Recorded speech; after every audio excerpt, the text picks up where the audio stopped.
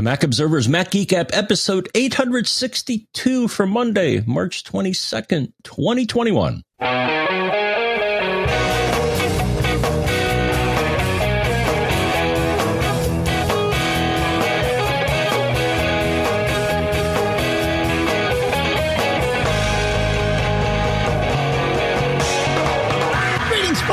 Welcome to the Mac Observer's Mac Geek Gab, the show where you send in your tips, your questions, your cool stuff found. We attempt to answer your questions, to share your tips, to share your cool stuff found. The goal is that each and every one of us, me, him, you, we all learn at least 5 new things every single time we get together. Sponsors for this episode include a new sponsor, startmail.com/MGG. Very cool stuff. Babbel.com at promo code MGG, ladderlife.com/MGG, headspace.com/MGG, and checkout.com/MGG. We will talk through each of those a little bit later in the episode. For now, as usual, here in Durham, New Hampshire, I'm Dave Hamilton.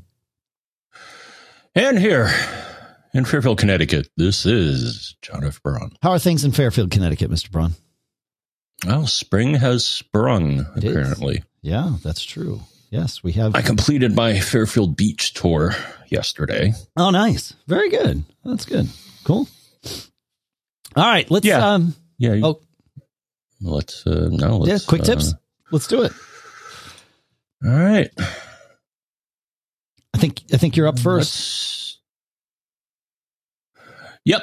All right. So Todd writes in with something I didn't know existed, but now we do.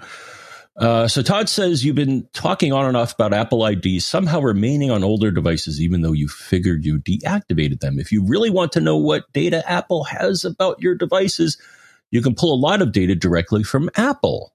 That's nice of them. At privacy.apple.com. This is probably just a good thing to do anyways. You really have to prove you are who you say you are. And when I initially did this, it took a few days.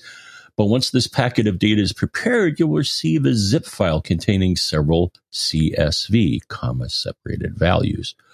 Contained in those CSV files will be a whole assortment of data that could assist in tracking down old devices. At the very least, it's good to know what Apple has on you. Yeah. So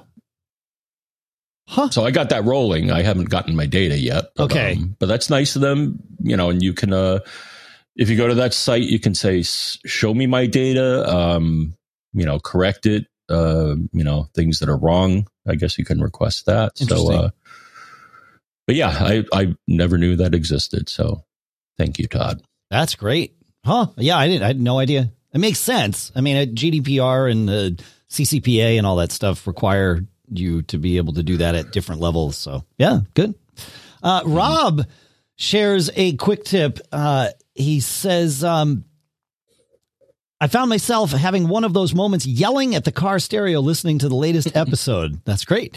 Bob was having an issue with the audio from his Apple TV being played via his new HomePod Mini when placed in the same room. I think I know the fix. In the latest TV OS, Apple added a control center, just like iOS, but to your Apple TV. Press and hold the TV button on the remote, and this will appear. From here, you can select a destination for audio via the AirPlay symbol. One of these options should say TV speakers. Once selected, Bob should be able to put the HomePod in the same room, but still have TV audio coming through his home theater setup. That's a great one, Rob. I had no idea that control center was there, but sure enough, it is. That's pretty good. Huh. Yeah, I think I saw something on my Apple TV at one point where it's like, oh, by the way, there's something new here. And I was like, okay, that's nice. That's pretty good. Okay. Yeah. It's amazing how it's just fascinating to see how the convergence and, features that start on one platform sort of, make some of them make it over. I don't know. It's interesting to see. Some of them work better than others, obviously. All right. Christopher says, I humbly wish to provide my input in the form of a quick tip. Beware the pop-up blocker during this very stressful season of tax preparation. For I don't know how many years I've had Safari set to block those insidious and diabolical pop-ups from websites. In fact, I've had them blocked for so long I couldn't remember where to turn that setting on or off temporarily when necessary. Wasn't it Command K for a while? Anyway, he says, many of us are forced now to interact with government websites that were probably designed in the 90s, and this caused me a great deal of frustration when I was trying to retrieve a form I needed from one of these sites. Nothing I seemed to do would take me to the proper place to get the form until I guessed it must be something to do with the design of the website. So I put on my tinfoil hat from the 90s and tried to remember how one used to download forms on the web when slap bracelets were a thing, and the answer came to me. Maybe the sensory memory of putting one of those slap bracelets on was the thing that did it, and he says it did in a pop-up window. But Safari running in Big Sur didn't give me any indication that it was blocking a pop-up from this steam-powered state government designed and operated website. I made a quick trip to Preferences Websites pop-up windows and chose to allow pop-up windows from only that website, and abracadabra, my elusive form appeared as if out of nowhere to be downloaded from or to my Mac.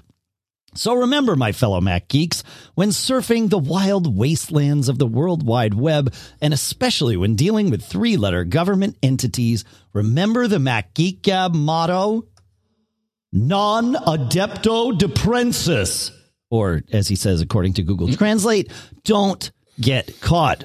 Thanks for sharing that, Christopher. Very eloquently written. He's Christopher, you are our new official staff writer here, because you've put together things that are fun to read. So there you go. That is definitely something I want. Where's the reverb again? Non Adepto Deprensus. I want that on like a wand. I mean, that sounds like a spell, John. We gotta lean in on this. I like it. I don't know. Yeah, I think our state tax website does something silly with pop-ups as well. I thought something appeared in the address bar if it was blocking a pop-up. It's been a while since. Yeah, I thought so too. It would appear, you're right, in the address bar. It's not obvious, so it's possible Christopher had it and missed it.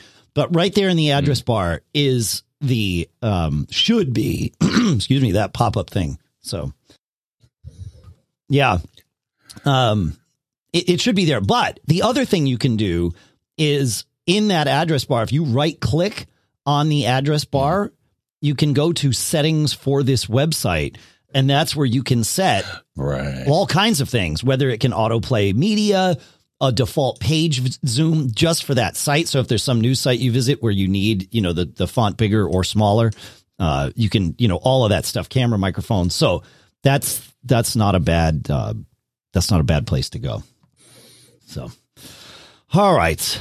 Thank you for that, Christopher. That was a fun one for sure. And I want those magic wands, John. We gotta figure that out. So, all right. Speaking of taxes, I do believe they've extended the deadline, right? Yes. The feds, something about that. The feds extended the filing deadline from April 15th to March 17th. Many states have chosen to extend their deadlines in concert with that, but check with your state to make sure. I know for a fact that California does, because I looked it up. I don't know about any other states, but that's only because I didn't look them up. I didn't realize we were talking about it on the show, but it does not change your deadline for quarterly filings. So, and now I've told you more than I know, to quote the great John Martellero. So, all right. Yeah. I don't do that. I take the penalty. Really? Huh. All right. Yeah. I just write one check a year. Interesting. Yeah, they prefer. And then they send me a bill for the and then they send me a bill for the interest. Yeah, but all you have to do is file a quarterly that equals 1/4 of your previous year's tax burden, and then you avoid the penalties. Yeah, I know. Yeah. All right. You want to take us to David? We got a short one here from David. So David says, I email myself a lot. Okay. He might have a reason for this. That's entertaining. Reminders, articles to read, quick thoughts for later. My email is my universal catch-all, but emailing myself, particularly when driving, is difficult because my name is David, so I have to pick through to select my email. Not anymore. I edited my contact card, and now my company is PP right next to my right thumb as I use the phone. No more picking through emails. It takes half the effort, so now I can do it twice as much. Okay. All I can say is that you probably shouldn't be fiddling with your phone when you're driving, but minimizing the amount of time that you're distracted is good, and I'm sure you only do this when you're stopped. So, I would recommend figuring out a Siri shortcut for this, or creating a Siri shortcut for this, right? Like you could say, Siri, email me, and it could create that email for you, like without any of this, right? And then if you still really felt the need to like tap on the keyboard, you could do that at that point. But at least the email is already like you've launched mail. It's opened up a new message. It's already addressed to you. And now all you got to do is type or even dictate into the email. So you could like, there's a Siri shortcut here to save you from being dangerous and probably breaking the law. I mean, I don't know where David lives, but they are pretty strict about those things, at least in my parts. So, yeah. All right. And obviously, non-Adepto Deprensus. Sorry, you have to do it with the reverb. Non-Adepto Deprensus applies. Don't do no harm, but don't get caught. And don't get caught, perhaps is it. Anyway, all right. Russell, more quick tips. Boy, we got a lot of them today. This is excellent. Okay, Russell brings us 2 quick tips. The first is WFSCTL. He says, as a user of DevonThink, I want a WebDAV server to act as a data store to sync various computers, iPads, and iPhone. With the demise of my elderly secondhand Dell server in the cellar, server options for macOS are also dead and buried, and I was a bit anxious about setting up WebDAV on the headless Mac Mini 2018. But it was ridiculously easy. I just installed Apache, but there are plenty of guides. He says I used a terminal command, WFSCTL, to set up and start and stop WebDAV shares. WFSCTL, we'll put all this in the show notes, of course, has useful information. The only issue I had was that I needed to actually log in as root to do the setup of the WebDAV shares and not use sudo from a non-root account. Pretty cool. All right. And then the second, thank you for that. The second quick tip from Russell, he says this comes from SetApp Support, who not only solved a difficult problem quickly, but went beyond the original remit to give me some good advice on a sideline issue I mentioned. That is, trying to have a home folder on an external drive. He says, I have a 4-bay SSD RAID on a Thunderbolt 3 connection as my main storage for the iMac. Fast and, of course, fault protected. Instructions for the home folder on an external drive from SetApp copied below, but essentially select the drive, do the ignore ownership, or make sure that ignore ownership on the volume is disabled. So that's in the get info of the drive from the Finder, because you want ownership and permissions specifically on the drive to be enabled. So the permissions need to be there. Once you've got that going, select the drive containing your home folder. You walk through the instructions, restart your Mac, and then you can put your home folder on that external drive. But I think that's one thing that's missing from Apple's instructions, John, is making sure that ignore ownership is disabled when you're moving to a new one. Yeah. Okay. Yeah. Pretty good. Geeky stuff, Russell, but I like it. We're geeks here. As I like to say, you don't have to be a geek to listen, but if you listen long enough, you'll become one. So that's the idea. All right. One last quick tip here, John, right? I think so. Sure. Okay. Steve brings us, he says, I've been a big user and fan of iOS reminders for many years, for tons and tons of stuff, including multiple daily repeating reminders. Over the past couple of years, it has become nearly unusable to me. It was impossibly slow and took forever to display the list of tasks. I started hating and dreading having to add items, so much so that I switched to another app for the last 2 months, Tick, which has worked quite well. I enjoyed using it, except for one thing. It has a yearly or annual subscription fee.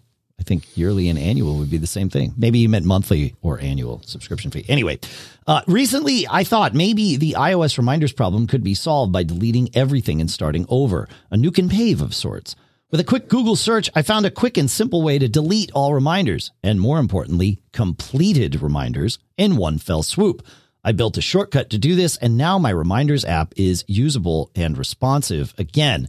It turns out that 13,000 completed reminders was not a good thing and was bogging down the app to an unusable degree. It seems that completed does not mean deleted, and reminders will hang on to them forever. I've since set up a personal automation that will run that shortcut on the first of every month to clean up my completed reminders tasks. I expect this will keep things running smoothly into the future. And he sent us a link to the How to Geek article on this. And so thank you for that. But yeah, it's interesting doing this on the phone because you can do it as a shortcut, but it just iterates through your reminders and then it will ask you, at least the way they have their shortcut built, do you want to remove 46 reminders or whatever fits the criteria that you've set? This is a permanent action. Are you sure you want to remove them? And then you can hit remove or cancel. That's a great one. Yeah, that link goes in the show notes. Full show. That's good. Tick as well. I want to check that out. So awesome. All right. Fun stuff, Mr. Braun. Fun stuff. Hey, we have some questions to get through. We have all kinds of stuff to get through, including our first sponsors here, which I would love to tell everybody about if that's good by you, Mr. Braun. Please do. All right. Free email services like Gmail and Yahoo aren't really free. You pay with your information and your privacy, right? Because those companies have access to every email you send and receive. They can sell your data to the highest bidder or use your data to sell you as the product to the highest bidder. And especially now, we're passing back and forth a lot of things in email, including medical records and things like that. They can build a real profile about us and then target us or, again, use us as the product. And that's not so good. And this is why StartMail exists, because StartMail keeps email private. Period, right?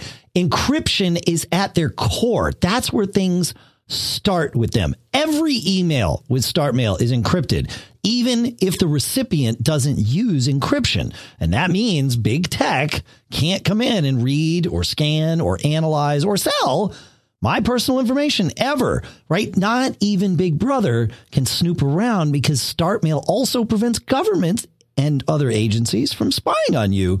And also what's cool about StartMail, deleted means deleted forever. When you delete an email, that's it. It's gone. They have a super easy to read privacy policy because, they are storing your data, albeit encrypted, right? And with StartMail, you get unlimited anonymous aliases. And this feature is pretty cool because it protects your main email address from spam and phishing attacks. Very cool. We've been messing around with StartMail for about the last month here. And the web interface is great. It works great over IMAP. They really know what they're doing. These folks totally get email. And, we don't like to trust big tech, and we certainly don't recommend that you trust them either. Start securing your email privacy with StartMail now. Sign up today, and you'll get 50% off your first year. Go to startmail.com/MGG. That's StartMail with a T, START mail.com/MGG for 50% off your first year. Startmail.com/MGG. Start protecting your email, and our thanks to StartMail for sponsoring this episode. No te dejes atrapar, or in case you don't speak Spanish, I think you can figure out what it means. It's what we like to say at the end of every episode here. Don't get caught, folks. And you can learn this and all kinds of other things from Babbel. Babbel makes the process of learning a new language super, super easy. I've been using it on my phone here, but you can use it on your your desktop or, however you want to do it. They have these little 15-minute lessons, and that makes it perfect to learn a new language on the go. Unlike those classes that we took in high school, Babbel designs their courses with practical, real-world conversations in mind. Other language learning apps use AI for their lesson plans, but Babbel's lessons were actually created by over 100 language experts, and their teaching method has been scientifically proven to be effective. And with Babbel, you can choose from 14 different languages, including, Spanish and French, Italian, German, lots of others too.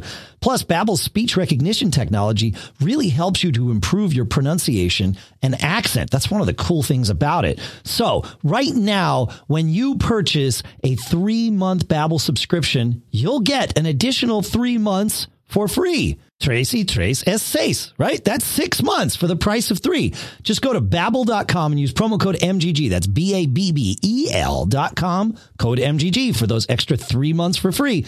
Our thanks to Babbel, Language for Life, for sponsoring this episode. Speaking of life, our next sponsor, Ladder, helps make sure that you protect the quality of life of your loved ones if something were to happen to you. If we've learned anything over this past year, it's that life is fragile, right? I mean, things are way different right now than they were a year ago. That's for darn sure. And that's why people get life insurance, especially term coverage, which is surprisingly affordable. Why not just pay a little bit each month to protect the ones you love? And if you've been asking yourself this question, choose Ladder. Ladder makes it impressively fast and easy to get covered. You need just a few minutes and your phone or your laptop to apply. Ladder's got these smart algorithms and they work in real time, so you'll find out instantly if you're approved. There's no hidden fees. You can cancel at any time. And since life insurance costs more as we age, well, now's the best time to cross it off your list, unless you've got a time machine, in which case, let's talk. But otherwise, today's the day. So check out Ladder today to see if you're instantly approved. Go to ladderlife.com/MGG. That's LADDER life.com/MGG. Ladderlife.com/MGG. Our thanks to Ladder for sponsoring this episode. All right, Dave, here we go. Oh, wait, hold on. No, here we go. Okay, Dan has a head scratcher, and we'll see if we can help with that. We will scratch accordingly. We will scratch publicly, so to speak. Don't do that. Okay. All right. So he says, hi, guys. Since Xfinity is going to start charging for exceeding data caps, I would like to help my friend track data usage per device. I know that there are programs he can install on each computer, iPhone, iPad to monitor, but that is not what I'm after. He just got a Roku, so we want that included. Plus, he shares his Wi-Fi with a neighbor. I wouldn't do that. I believe on a guest network. I know some routers offer ways to monitor per device, but I just helped him buy a Motorola cable modem gateway/router about 6 months ago, which does not. Is there any way to accomplish this, what we want, without new hardware? I guess if we need to, we could buy another Wi-Fi router that does support this and put the gateway in bridge mode. Any suggestions? He doesn't care about any fancy features aside from the data monitoring, and I don't think high Wi-Fi speeds are even that important to him. So the cheapest option with the data monitoring feature would be good. The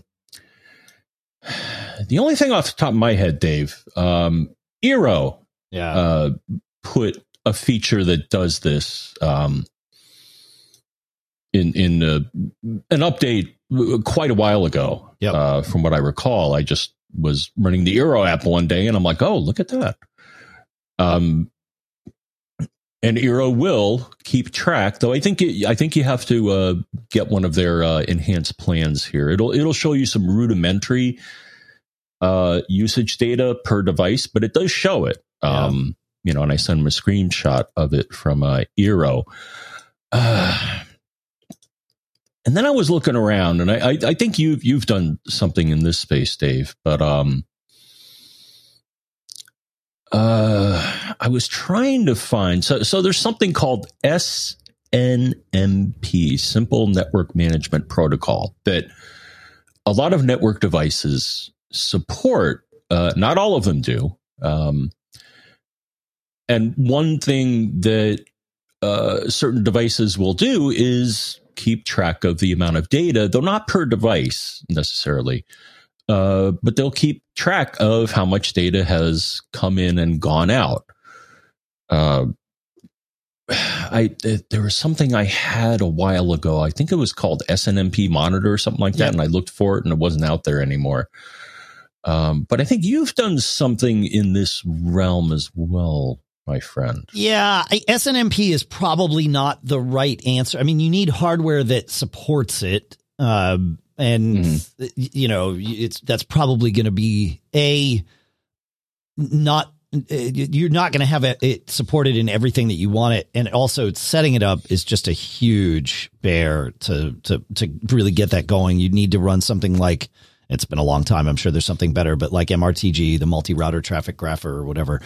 Okay. That's the one I remember you had used at one point. It's fine, but it's, you know, it was an afternoon's worth of like, hey, cool, let's set this up. So, you know, I do this. Your router is going to be the best place for this because it's seeing everything. But I think things like, I know our Fing boxes track this type of stuff too, John. So that would be, you know, I don't know how easily they surface it. And honestly, it's because I haven't looked. I don't know if you looked at yours to see what it reports for that, but, because my router supports it, right? That the Synology routers will give you this level of data. Netgear's routers will also many of Netgear's routers will also give you this level of data. I realize we're not answering your question in the way you desired because you don't want to spend any money. You don't want to get new hardware, but I like that is definitely going to be the simplest path forward. Sure. You could run PF. So you could run PFSense, which is a software-based router that you put on a dedicated machine that then becomes your router. And while I've never run PFSense, it would shock me if there wasn't some version of this functionality there. And PFSense, I believe, is available for free. So that would be a way to go. But even just describing that to me makes it obvious that that's probably not the best way to go for your friend that you're helping. You know, you want something that stays, you know, solid. So a router, and there's lots of them. I would look at, honestly, I would probably just lean toward the Synology one because it gives you all of this functionality. But there's others, you know, Alex in the chat room mentioned Ubiquiti. You know, their Unify line will do this. That's going to be an even more expensive way to go, but certainly doable. And Dan says, so maybe there is this answer. So Geek Challenge time, that there's an app called Peak Hour, PEAKHOUR. I believe we've mentioned this. This sounds familiar now that you mention it, Dan, but he says I've used Peak Hour to monitor via SNMP. So maybe that's the place to start. It's not going to hurt. Go check it out. I think you can test drive it for 10 days for free. So that would be the way to go. And then figure out if that's going to give you what you want. And if not, well, now you know what the non-hardware version of this is. And you can sort of make a choice from there. So thank you for that, Dan. That's excellent. Thanks, Alex, as well. Mm-hmm. Interesting. Some other suggestions. So one, when I was searching for solutions here, Activity Monitor will do it at least on a Mac. Will show you the amount of data received and sent. So you could take a snapshot of that and then look at it later and see how much. I'm not. I don't know what resets the counters here. I think it's like restarting. I'm looking at mine here, and it says. I think a reboot resets it. Yeah. Yeah, but mine here, you know, when I look at it, Activity Monitor and click on the Network tab, there's data received and data sent. So that's nice. So the computer is monitoring that. Yes. I know that, again, it's kind of a pain. And it doesn't help with this Roku. Right. So, yeah. You're going to be better off with your router. Your router has the right vantage point for this is really what it comes down to. It's seeing your traffic in that way. Again, I think we should look into this on the Fingbox, John. Did you happen to look at it on the Fingbox to see if it like reports this stuff? Well, my Fing box is not finging. Oh, that's right. Oh, yeah. That's right. Yours has an Ethernet problem. So I'm looking quickly here. As far as I can tell, yeah. So I was getting these notifications on my phone saying it's up, it's down, it's up, it's down, and when I ran the app, it said I can't talk to your Fing box. So I looked at it, and most Ethernet ports have two lights. One shows activity and one shows link status. And the lights on this, one of them isn't on anymore. So that would indicate to me that the Ethernet port's bad. And actually, someone on Twitter confirmed this, saying, yeah, I had the same problem. And, they took care of it. Huh. Yeah. Well, that's good. Yeah, I'm looking here, at least in the web interface for my Fingbox, and I mean, it gives me a lot of data, mostly presence data and history about when a device is here or not here, but I'm not seeing traffic data, and so maybe the Fingbox isn't the thing to do that. Yeah, go ahead. Okay, great. Can I see traffic data with the iOS app? No. I suppose not. I don't think that's going to be the magic here. Let's see. Network. I mean, I can see overall usage, but I'm not getting per device usage. So, yeah, that's not going to do it. There's nothing device. I mean, there's the devices menu, but it doesn't give me traffic data. I can stop a device. That doesn't help. It is a cool little thing, this Fingbox, but that doesn't seem to be one of the things it does. And it may not be able to. I'm not sure. Like, I'm trying to think of how they could do that. But anyway, we'll put a link in the show notes, but I don't think that's your answer. I think peak hour is probably the place that I would start just to see what the non-hardware solution looks like. And then you can go from there. So, all right. Yeah. Or get another ISP. Well, that's what there's a lot of fiber rolling out. I had the opportunity to speak to some of the folks from Consolidated, which is the company that is rolling out fiber in my area. In fact, I just so happened to be outside, like walking across from the driveway to the house when I saw their contractors' trucks roll by. They had this huge spool, John, on one truck that they were just unrolling, and then another truck rolling down with a bucket on it. And that person was like stringing it up to the poles as they went by. So I got to see the fiber go. But they I had the exact same thing happen this week. Really? Yeah, I noticed there was a bunch of commotion outside of my place, and I saw the cops and thought that I got caught. But no, they were directing traffic because there was a truck stringing fiber right past my house, and it had the so the company is called Go Net Speed. Okay. And their logo was on the side of the trucks that were running the fiber. So yeah, this was Waveguide running the fiber here. They're the contractor that Consolidated is using, at least in this area. But yeah, so they they were planning on expanding. Consolidated here, I'm sure whatever company it is, down there that's doing it. And then they, the pandemic sort of highlighted this need and increased demand for more reliable, faster upstream, that sort of thing. And so that even accelerated things further along. So I think that's part of why a lot of us are starting to see these secondary, options rolling out in our various areas.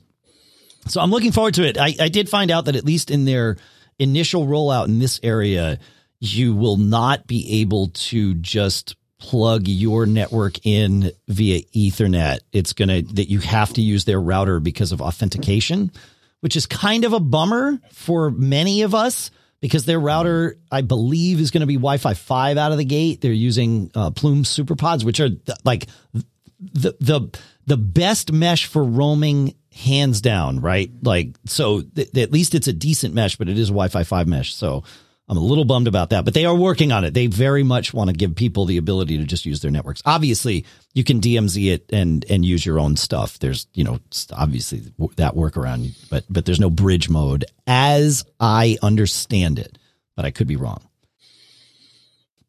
All right. Joe has some Thunderbolt woes. We will keep you posted on the fiber stuff as things progress, because it is interesting. It sounds like both John and I will have the opportunity to have some different experiences, which is even better. All right. Joe asks, he says, I would like to have a recommendation from you guys regarding a MacBook Pro setup problem, specifically regarding either a Thunderbolt or USB dock. My problem is I do not seem to have enough available Thunderbolt ports to make everything work the way that I would like. Joe, welcome to the club. My setup details, he listed them below, but he says, basically I use 2 USB mini plug-in hubs that each have a Thunderbolt 3 and HDMI, plus other ports. I have to use one Thunderbolt 3 port to power the MacBook Pro, right? You got to have that upstream host port. And then he says, I use the other Thunderbolt 3 port to connect to my Thunderbolt 3 base Drobo.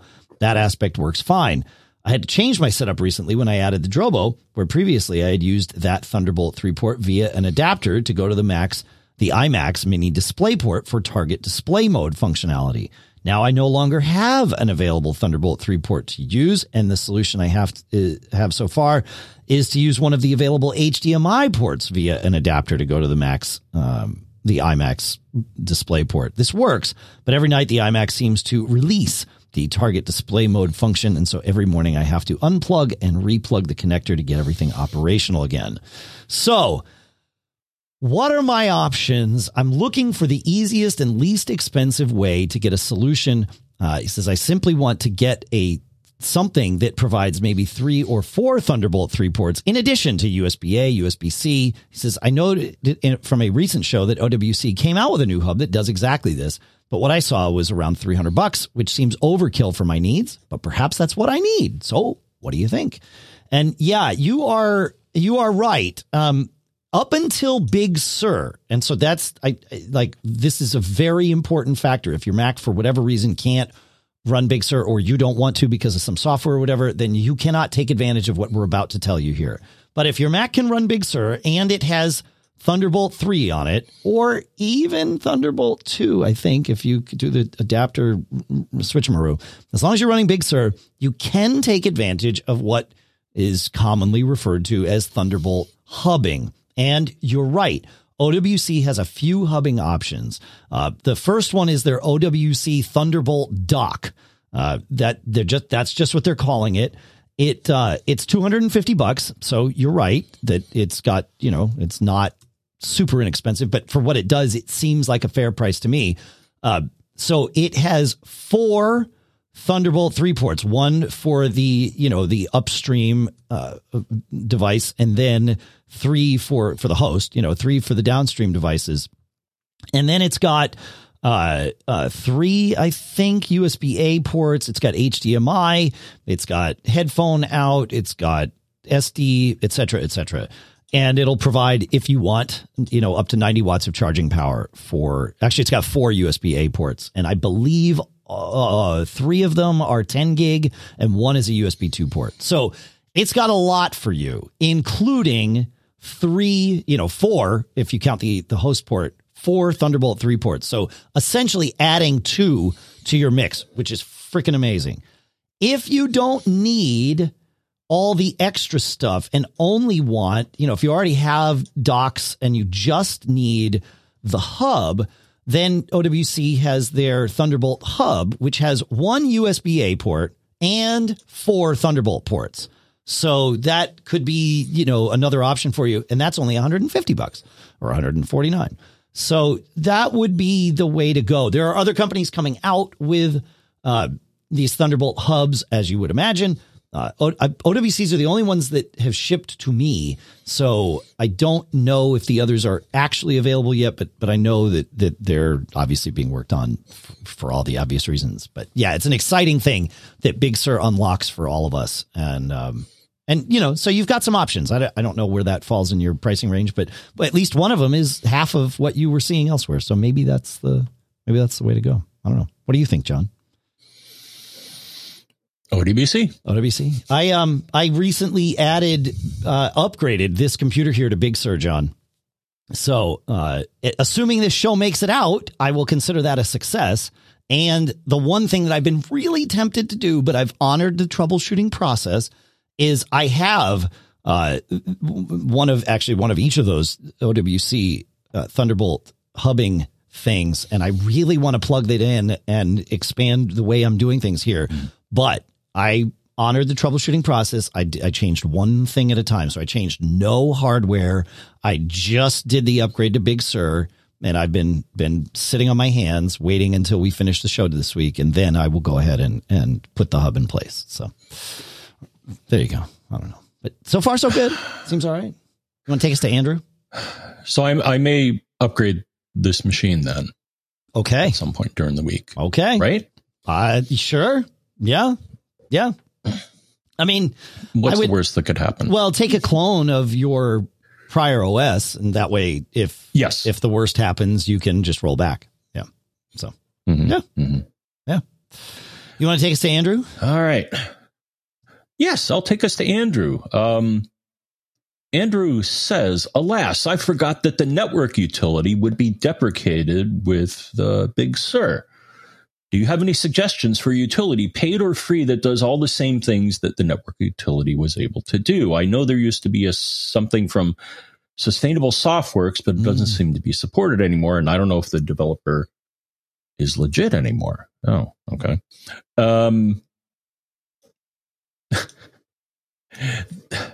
The way to solve this problem is stupid, Dave.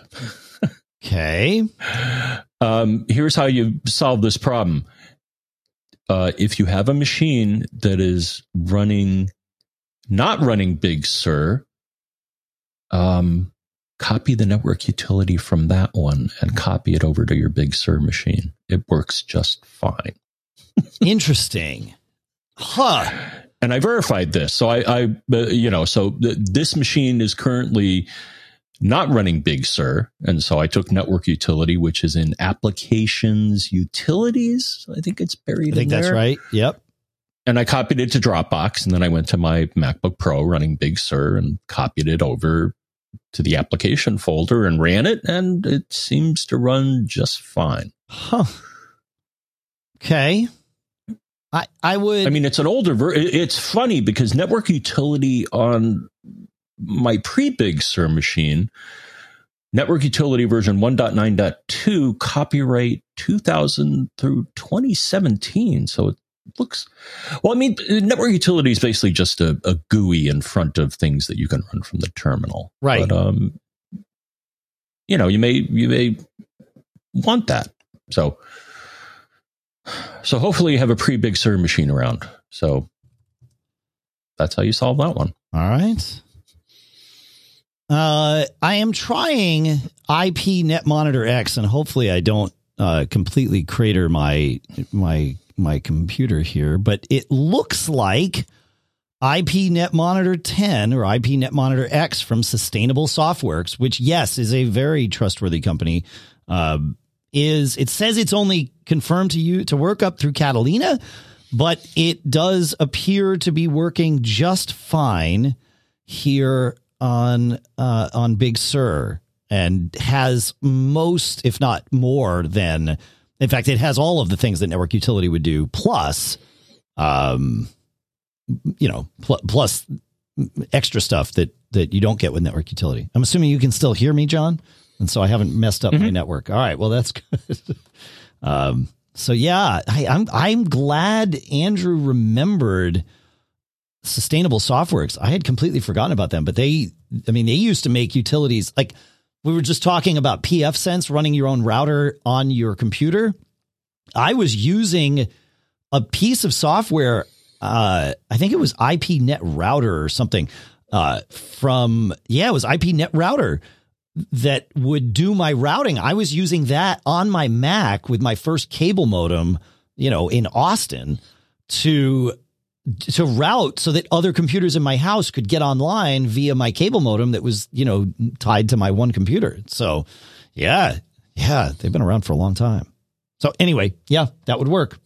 I worry about network utility. It was weird because I just upgraded this machine to Big Sur. It is not there. Like, it was removed from the applications folder or applications utilities folder. But, in the early betas of Big Sur, it would launch, but it would come up and it would say it's deprecated. It's like, I'm not sure that Apple knows what that means, because deprecated usually means, well, maybe correct me if I'm wrong, but I always understand deprecated to mean we have planned for its obsolescence. And so you can use it, but know that it's going away at some point in the future. But this is beyond deprecated. This has been removed. So, so anyway, it's gone. So I would worry that the Catalina version, obviously it works for you on Big Sur. So like, there you go. But who knows what happens with the next version of Mac OS? I mean, in theory, like you said, this app is just a face for some terminal commands. So probably shouldn't be too much of a problem, but worth, worth thinking about. So. Sustainable Softworks, man, that's a blast from the past. Cool. All right. Let's see. Where are we here, John? We have actually a cool little Synology thing. We've got more troubleshooting of Big Sur and those sorts of things to talk through, which I'm excited about. And I also want to talk about our next two sponsors, if that works for you, my friend. That works. All right. So you've probably tried meditation before and it didn't work, right? Or maybe you felt like you were doing it wrong. If mental health is part of your self-care plan this year, Headspace is going to be a great part of that for you. I've been meditating on and off for years. It's a practice, and it's not one I'm always up to date with. But I will say that Headspace has made it super easy to keep up with that practice. And I've been a Headspace user far longer than they have been a sponsor or even considered being a sponsor of the show. And it's because Headspace is my daily dose of mindfulness in the form of these guided meditations in an easy to use app. That's the beauty of Headspace. And it's one of the only meditation apps advancing the field of mindfulness and meditation through clinically validated research. And what's cool is they've got meditations for all scenarios. If you only have a few minutes, they've got 3-minute SOS meditations. If you've got like 15 minutes, that's great. If you want to do a meditation with your kids, if you've got kids, they've got that. They really make it super easy and fun. It really, the way the app works is super engaging. You got to check it out. So you deserve to feel better. And Headspace is meditation made simple. Go to headspace.com/MGG. That's headspace.com/MGG. And you will get a free 1-month trial with access to Headspace's full library of meditations for every situation. This is the best deal they're offering right now. So go to headspace.com/MGG today. And our thanks to Headspace for sponsoring this episode. Tech shouldn't stifle innovation, and traditional payment systems are heavily layered, disconnected, and perceived as a cost center to the business, right? Modern businesses, we need flexible payment systems that can help us adapt to change, grow, and scale fast. And most importantly, we need payment systems that are smooth experiences for our customers. And that's why our next sponsor is checkout.com, because they've got a great approach to looking at all of this stuff. In fact, they've put out this white paper that they pulled together, and it's this isn't going to be a surprise to anybody. It says 52% of customers surveyed say they have been permanently put off shopping on a site because of the complexity of the payment process. And 34% say they abandon a site permanently because of declined payments. You don't want this to happen. When a customer wants to give you money, you want to take it. And Checkout's payment platform is purpose-built with simplicity, scalability, and speed in mind, ideal for merchants looking to seamlessly integrate better payment solutions globally. You got to check this out. See if, no pun intended, right? See if checkout works for your business and set up a free test account in minutes at checkout.com/MGG. That's checkout.com/MGG for that free test account. Checkout.com/MGG. Go check it out. And our thanks to checkout.com for sponsoring this episode. All right. Excuse me. Gotta have more water. What do we got here, Dave? Steve has, yeah. I thought it was a bit esoteric, but maybe not. So Steve says, easy for you to say. I had a discussion with some friends about letting Samba version 1, SMB version 1, I think that's system message block or something. Yeah. But it's a network protocol. But it's an old one and not very secure. On our NAS, due to security risks, I have this enabled only because I have a Sonos Play 1 that requires SMB version 1 to work. Other than that, SMB version 2 or version 3 should work fine for my needs. So I searched Google and found this thread that was proposing a workaround using Docker on a Synology NAS. Okay. But within, someone proposed to use Plex as a service in the Sonos app. Then I realized that Plex might work. Plex doesn't require SMB1 and serves as a media server for music. Importantly, you can set up Plex as a service on the Sonos app. You don't need Plex Pass for this to work, so it's free. One drawback is you need to open a port on your router and enable Plex remote access for this to work. I think this is an acceptable security risk. And what else we got here? Plex app supports secure connections with SSL, so that's nice. And I did not have to turn on universal plug and play on my router to enable remote access in Plex, which would create a security issue. Instead, I used manual port forwarding on my router. On my router, I mapped a WAN external port number I chose in the external public IP address to a LAN internal port 32400. All right. Okay. And my NAS's IP address needed to be set to a static IP address for the NAS on the router, so IP addresses don't change. Plex has good instructions on their website for enabling remote access with manual port forwarding in the Plex media server. Seems like a reasonably secure setup, certainly better than leaving SMB1 active. Okay. Yeah. I use the SMB with Sonos. I mean, it's internal to my network, so it's not like it's exposed to the outside world. But he's right. You know, there are security issues with it. But to play my music library, Plex is absolutely what I use. They've really put a lot of focus into this in the past few years. Obviously, as Steve points out, it works flawlessly with Sonos. Way better, in fact, than Sonos managing your library directly, because Sonos devices are the things that have to go through and like enumerate your library, organize things, all of that stuff. You have to schedule it to be done. It takes time. Sonos devices, I mean, they have CPUs that are good for what they do, but not so good for that, especially if you've got tens and tens of thousands of songs. Whereas Plex does all of that for you and just exposes your library as a service. And so I use it with my Sonos, but I've also been using it with iOS. They have this app called Plex Amp. Actually, there's a Mac version of Plex Amp too.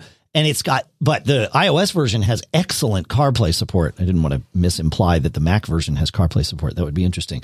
It does not. But the iOS version does. And it's far more convenient to plug your iPhone into your car anyway. But man, the interface is great. It gets you what you want. It just works. So I like it better than the music app. And like he points out, you know, Plex Amp is part of Plex Music is part of the things that you can do with a free Plex subscription. But I highly recommend if you're going to use Plex Amp, then you need a Plex Pass. But I highly recommend that. Support those folks for doing what they do. So yeah, I think you can do it for like $5 a month. So, or buy. Honestly, I would get working. My advice with Plex Pass. Get Plex working, make sure it like is going to be a thing that works for you. So maybe pay $5 for the first month, maybe. and then buy the lifetime subscription, because the price of the lifetime subscription just keeps going up. And you know, once you start using it, you're just not going to stop. That's not how it works. So, they know what they're doing there. It's good stuff. All right. I'm talking about Big Sur here, John, and Mike has a question for us about it. He says, I purchased an M1 Mac Mini a few months ago, started to convert over to it from an iMac I've used for years. I wanted a new install of everything, so I didn't use Migration Assistant. I already had all my files in iCloud, so I'm just reloading apps from scratch and trying to work around the very limited number of connections on the Mac, on the M1 Mini. It wasn't long after I started using it that I noticed the computer was restarting unexpectedly. I would wake up in the morning and get that message. Same thing happened when I would come home from work and the computer had been sitting most of the day. I've copied, he sent the reports to Apple, but he has no idea how to read them himself or what might be causing the problems. When Apple came out with macOS 11.2.2, that fixed some of the USB issues.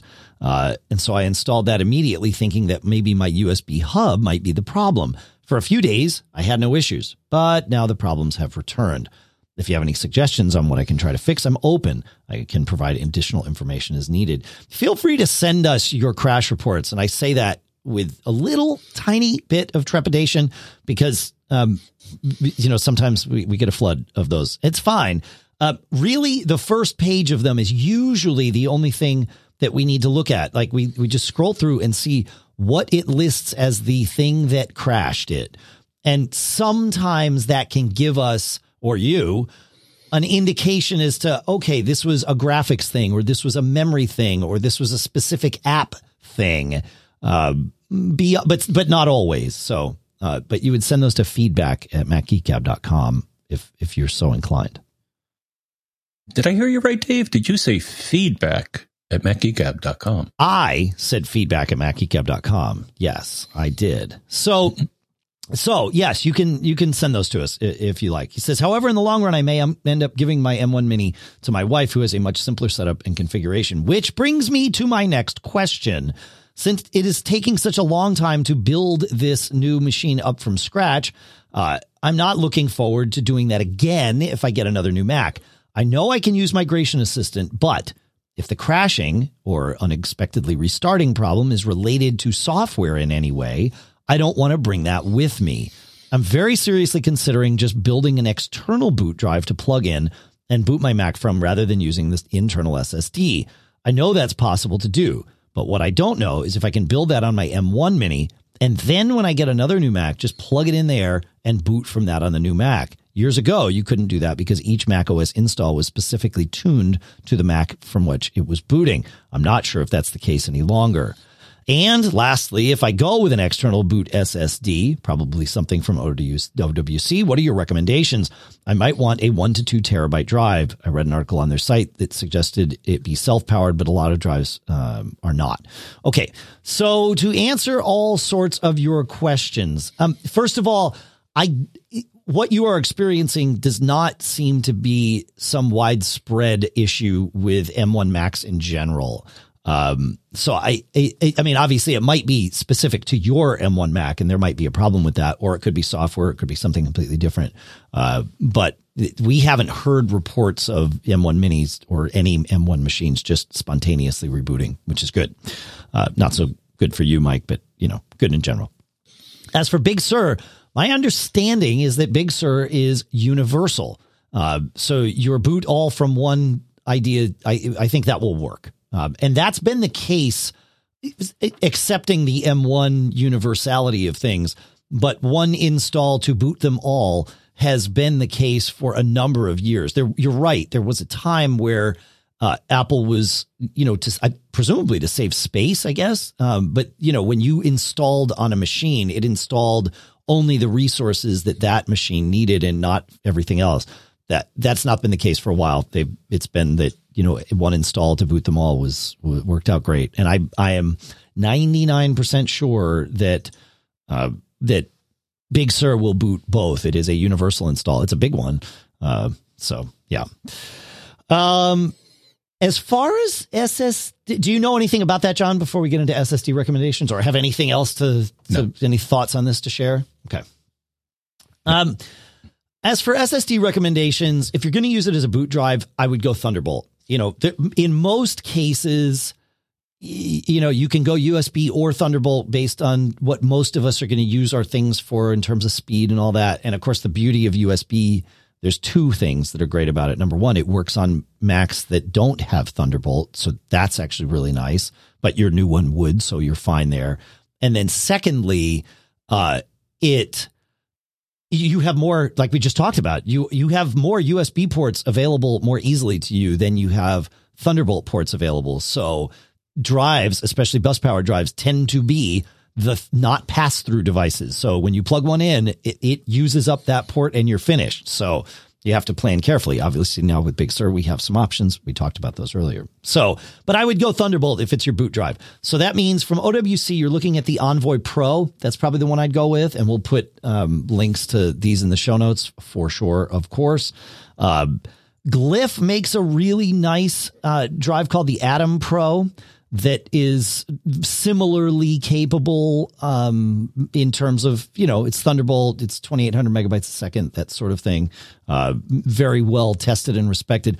The Samsung X5 is their similarly capable Thunderbolt drive. So those are the three that we've tested here, and really any one of those is great. You're gonna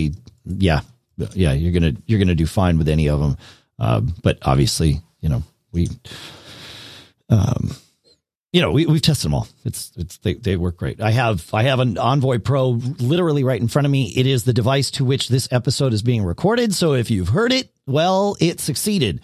I have one of the Glyph Atom Pros downstairs on that Mac, and it works great. So, and the Samsung we've tested, I'm not using one actively. So there you go. I don't know. Thoughts on that, John, on Thunderbolt SSDs or SSDs in general, externals? I got a couple kicking around, but I built my own.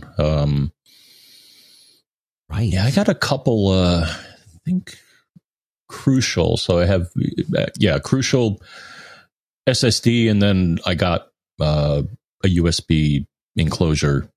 Okay. From Amazon, and I'm looking right now in system info, and it's speed up to 10 gigabits per second. So that's it's not USB, Thunderbolt, right? Yeah. Okay. Yes. Yep. Cool. But I'm cool with that. Yeah, that's fast enough. Oh yeah. And again, for an external sort of overflow drive, I'll call it. USB is more than capable and gives you more flexibility if you need to plug that overflow drive into another machine. Unless every machine in your house has Thunderbolt, easily, then, there are benefits to using USB for sure. Yeah. Okay. All right. Let's go to Ari here. Well, we might as well, while we're on the migration thing. So Ari, I guess this came from Ben. So Ben and Ari are both, listeners and part of the Mac Geek Gab family here, but also consultants, I believe, in the San Francisco Bay Area. But anyway, Ben wrote, a client has an old iMac still running Snow Leopard. She recently bought an M1 Air and is struggling with the migration. She bought a new LaCie drive for backup and backed up her iMac before attempting any data transfer. For some reason, the LaCie got formatted as case sensitive. And apparently macOS doesn't like to migrate between case-sensitive and non-case-sensitive volumes. Afterwards, Migration Assistant on the latter refused to even show the connected Time Machine backup drive as an option or erred because of the case sensitivity. A Mac-to-Mac transfer was no-go because Big Sur requires Snow Leopard Macs to be upgraded to El Capitan first. Her upgrade failed multiple times. I'm waiting to find out why. And I've suggested setting her system date back 5 years in case it's a certificates thing. Any other ideas about how to migrate? And Ari chimed in first and said, what about Carbon Copy Cloner to copy the data from the case-sensitive drive to the one that is not, then do the migration from the properly formatted drive? This is fantastic advice, Ari. Great advice. I am finding that Carbon Copy Cloner is really the best thing for big data copies as a rule, or at least way better than the Finder. I'm sure there's other third-party apps that will do this better, and you could probably do it, from the terminal with like an rsync or something like that. But I mentioned that I'm using that Glyph Atom Pro down in the office. It replaced very recently, like 2 days ago, a 4 terabyte rotational rotational Seagate drive, one of their, whatever it was, drives that I've had for a long time. And I kept thinking, I need to this, it's a rotational drive and it's old. So A, it's kind of slowing things down. It's where I had my music library and some other things, and B, it's going to die. Like it's time. So I figured, okay, I'll replace it with this Glyph thing. And I started to do the copy in the Finder, but it has old photos libraries on there that I wanted to preserve. It, it's also a 4 terabyte drive. So I was like, might as well just move everything over. And it took the Finder, I think, about 2 hours to go through and count all the files it was going to copy before it started copying. And then it was being weird as it started to copy. And I was like, this is stupid. So I stopped it and I fired up Carbon Copy Cloner and told it to do the same thing, go from this drive to that drive. And not only did Carbon Copy Cloner begin copying immediately, like there's no reason that the Finder has to count first, then copy. It could count and copy. Like this is a doable thing. And so Carbon Copy Cloner did that. It also allowed me to pause without issue if I wanted to. And because I have my music library out there, I was messing with my music library. I mean, the SSD is super fast, but the old Seagate drive it's rotational. It's slow, especially with lots of little files. So this took the better part of a day to, get everything over there, maybe even more than a day. And so I was doing things with my music library and I wanted to copy, I wanted to get the most up-to-date version. Well, that only took like 15 minutes because Carbon Copy Cloner can do its whole, let me only copy the changed files over because I've already done it once and it knew which ones had changed. And so I was able to just be like, all right, now's when I'm going to make the cutover, do the copy, eject the old drive, point all the libraries at this new one. And then I even copied my photos library over. So I only have one external drive on that machine because I had the photos library on an SSD. That's a mandatory thing. Do not put photos libraries on rotational drives. Your life will be changed so much for the better if you put them on an SSD. But John, I'm finding even my music library moved from rotational to SSD has been a huge change. It really, yeah. So anyway, yeah. But Carbon Copy Cloner, great advice, Ari. You saved many lives with that advice, or at least lots of headache and stress. So it's good stuff. Thoughts on any of that, John? Let's see. Well, no, our pal Alex in the chat room here mentions DD and rsync, I guess, are two. There you go. Two Unix utilities that also will do copy things over. Yep. Why do they even have? I've never heard of anyone needing to have something case sensitive. And all I've heard is it causing grief for people. So I don't even know why Apple offers that option. I think do you? I have two things sort of trying to fire their way to the surface in my brain. One of them is there was some Adobe thing that either I could have this completely backwards. It either required case sensitivity or would completely break if you had case sensitivity enabled. But I feel like there was some app, and it was a very purpose specific app. Like if you were doing some massive Photoshop thing, case sensitivity mattered, or I don't know, if that was your day. So, but I could be wrong. It could have been exactly the opposite. And then the other thing, I seem to remember there was some, in order to qualify for government, some early security thing, case sensitivity was mandated. It was probably some ill-informed decision, but that's how it was. And it certainly wasn't going to be changing anytime soon, so it was like, oh, you got to just do it. And so I think that's why they added it in. I could be making this stuff completely up out of thin air. So don't really. Yeah. C3 certification. Paul Franz says, so maybe there's something in there. And Rob Video Guy suggests okay. ChronoSync too. So ChronoSync would definitely be another one that would copy your files. But yeah, if you've got a crap ton of data to copy, don't use the Finder. You use something that's at least robust, and A, it'll be faster, but B, having something robust that can like gracefully recover from a failed copy, or, you know, like I said, do the delta, just the changed files. You want something, and you could do it with DD and rsync. In fact, I think at least in years past, at least Super Duper or maybe Carbon Copy Cloner used some combination of DD and or rsync to do their job. Like they weren't reinventing the wheel. They were just, you know, leveraging it the right way. So, all right. So we'll put links to all that in the thing. You want to take us to the next one here, John? Yeah. Maybe there's a geek challenge, but Steven writes in and says he hopes our day is going well, and so far it has. Knocking on wood, that man. could change. I wanted to get your opinion on the effectiveness, or whether you have ever used Stephen Gibson's Data GRC hard drive data recovery software. I'm trying to resurrect several failed drives for data capture, and it's called SpinRite, and there's a link here.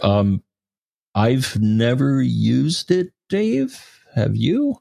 I have. SpinRite is a Windows only app.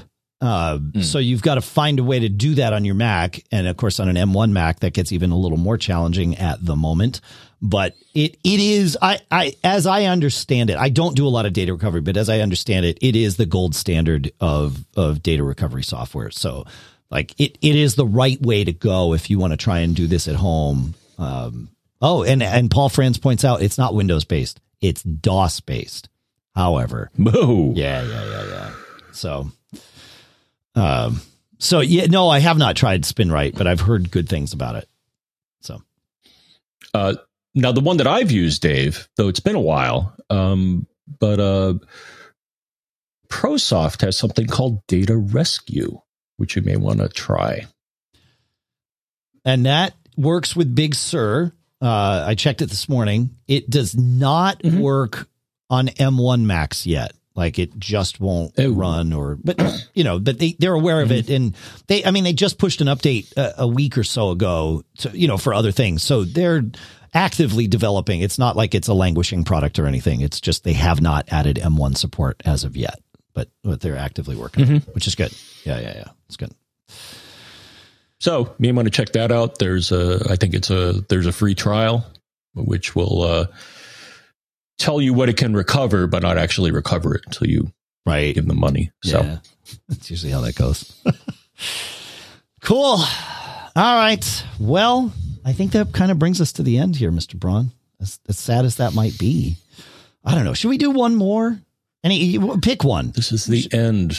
My only friend. No, let's pick one more. The end. We're on a roll here. We should quit while we're ahead, but we're not that smart. So, you got one more? You want to take us like to Zero or anybody else? Pick one.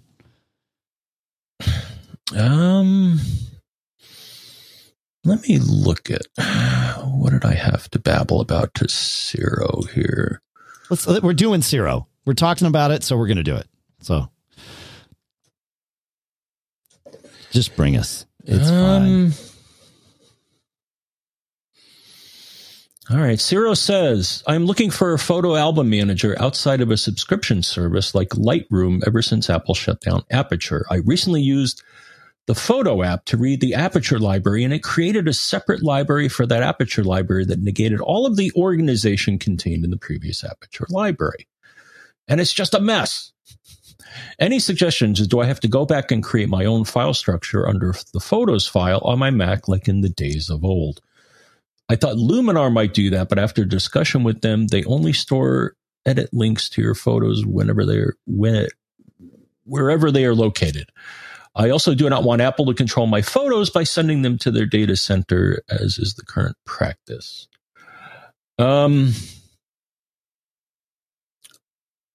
I used to be an Aperture user too, Dave. And I didn't have that problem. I actually got a screenshot here. And so the strategy that you want to use, I don't know why it didn't work for him, but it worked for me when I migrated. So you want to create albums with an Aperture, and on my system, they migrated over just fine to Photos. The only thing I could suggest is you may want to try Power Photos from Fat Cat Software. And they actually have a little article here called "Migrating iPhoto and Aperture Libraries." So you may want to read up on that and maybe check out their software. Maybe it'll get it right. I don't know why Apple's didn't. I mean, again, in my case, it did, but that's the best I got, Dave. Yeah, I don't know of like a Photos manager that I would recommend in the case like this. I mean, Photos is that's the thing with Apple building these things. It really sort of slurps a lot of momentum out of the market for a third-party app to be like, here's your Photos manager, because Apple is going to be it for so many people that unless you need very specific and usually very pro level stuff, there's just not enough in there. Of course, there's, things like BusyCal and Fantastical sort of push against that particular rule, but in the Photos world, not so much. So obviously a geek challenge if somebody has an idea, but otherwise, I like your idea of trying the import again with Power Photos. That makes a lot of sense. That's really smart. Just like, so, I mean, there's a theme here, right? Like the Finder copying things over, no bueno, use something else, Carbon Copy Cloner or some third-party software. Photos, same kind of thing. Maybe the import was no bueno, but use some third-party software to give you a little more granular control, and in it comes. So, yeah. I don't know. That's what I got. You got anything else? I'm glad we did that one. That's good. We good? Time to bring the band in? There they are. Yeah. Bring them in. It's not that cold outside, but, it's starting to warm up a little. We ate dinner on the water last night, which was nice. It was a little breezy, but, it was something to do. Ah, yes. All right. What do we got here? Yeah, that's what we got. Thanks for listening, everybody. Thanks for all your questions. This was a action-packed show. It took me a minute there to sort of process through everything we just did in the last hour and change. Yeah, no, this is great. Thanks to all of our premium subscribers. You can learn more of that. You can learn more about, easy for me to say. You can learn more about that at premium or at macgeekup.com/premium. You'd think I'd know this by now, but clearly I don't. We would love it if you would leave us a review. Go to macgeekup.com/reviews. That's the closest that we're going to be able to get you to the spot where you can leave a review. Apple doesn't have a deep link to the review form, probably so that people don't try to automate it and cheat. We're certainly not into that, but we would like a deep link nonetheless to make life easier for all of you. But yeah, macgeekup.com/reviews. Even if you've left a review, if it's been more than 6 months, you can go back and update it, and we would love that for sure. It really does help us to have those new reviews, even if the new is just an update. It counts. So thank you for doing that. John, you got anything to say and or ask of our friends here? Thank you. Well, there you go. Thanks to all of our sponsors. Make sure you visit all our sponsors. MacGeekUp.com/sponsors is a great place to go to see all the deals, even for sponsors that aren't active anymore. If the deal is active, we leave it there so you can take advantage of it. But, of course, the sponsors we mentioned in the show today, let's see, we've got startmail.com/MGG, ladderlife.com/MGG, Babbel, BABBEL.com/MGG with promo code MGG, headspace.com/MGG, checkout.com/MGG. Of course, our podcast marketplace sponsors, Smile at smilesoftware.com/podcast, Otherworld Computing at maxsales.com, Barebones Software at barebones.com, Eero.com/MGG, Linode.com/MGG. All right, John. I think we need to say it again because it's super important. this is good advice. And if you could, wave your magic wand while you say it, maybe this will help. But it is non-Adepto Deprensus. Made up.